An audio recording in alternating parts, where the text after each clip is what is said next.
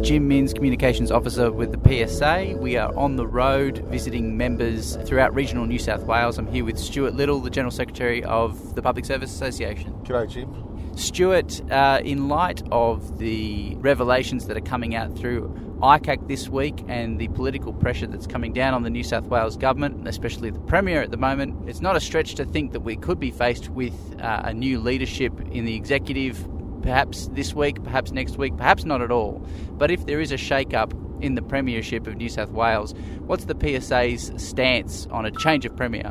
And what would we push for if there was a new Premier in New South Wales? Well, Jim, I think given the quite breathtaking revelations over the last few days, I don't think anything would surprise anybody. But if it were to pass that we had a new executive government, a new Premier, a new Treasurer and the like, then obviously nothing would change in that we are going to seek, either from this government or the next, that we get wage justice for our members. And I think it highlights this nonsense whereby people always portray the great leadership of various politicians for dealing with the bushfires, dealing with the pandemic.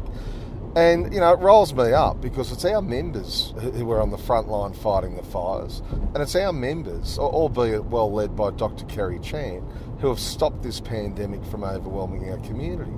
And yet when it comes to having their wages keeping pace with inflation, they're told, oh, well, sorry, we can't afford that, in circumstances where the same politicians are handing down huge double-digit pay rises to the bosses, like the police commissioner. So, look, nothing would change if there were a change of government. We would certainly be seeking that they make allowance and some provision for a decent pay rise for our members in the short term and on an ongoing basis.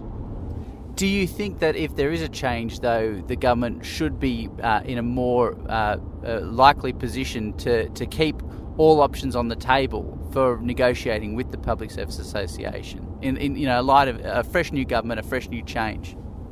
Well, yeah, they can. I mean, one of the clear points that we illustrated in our pay case was that the government could well afford a moderate pay rise.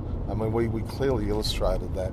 And if you look at what's happening with the federal government, they're handing down retrospective tax cuts to try and stimulate the economy. And yet we're told that, oh no, even though we're supposedly in the biggest, the most productive economy in the country, oh no, we can't afford that. Other states can, but we can't. And it's very, very difficult to accept that they could not have afforded a moderate pay rise. And again, we really demand that on behalf of our members. Stuart, thanks for your time. Thanks, Jim.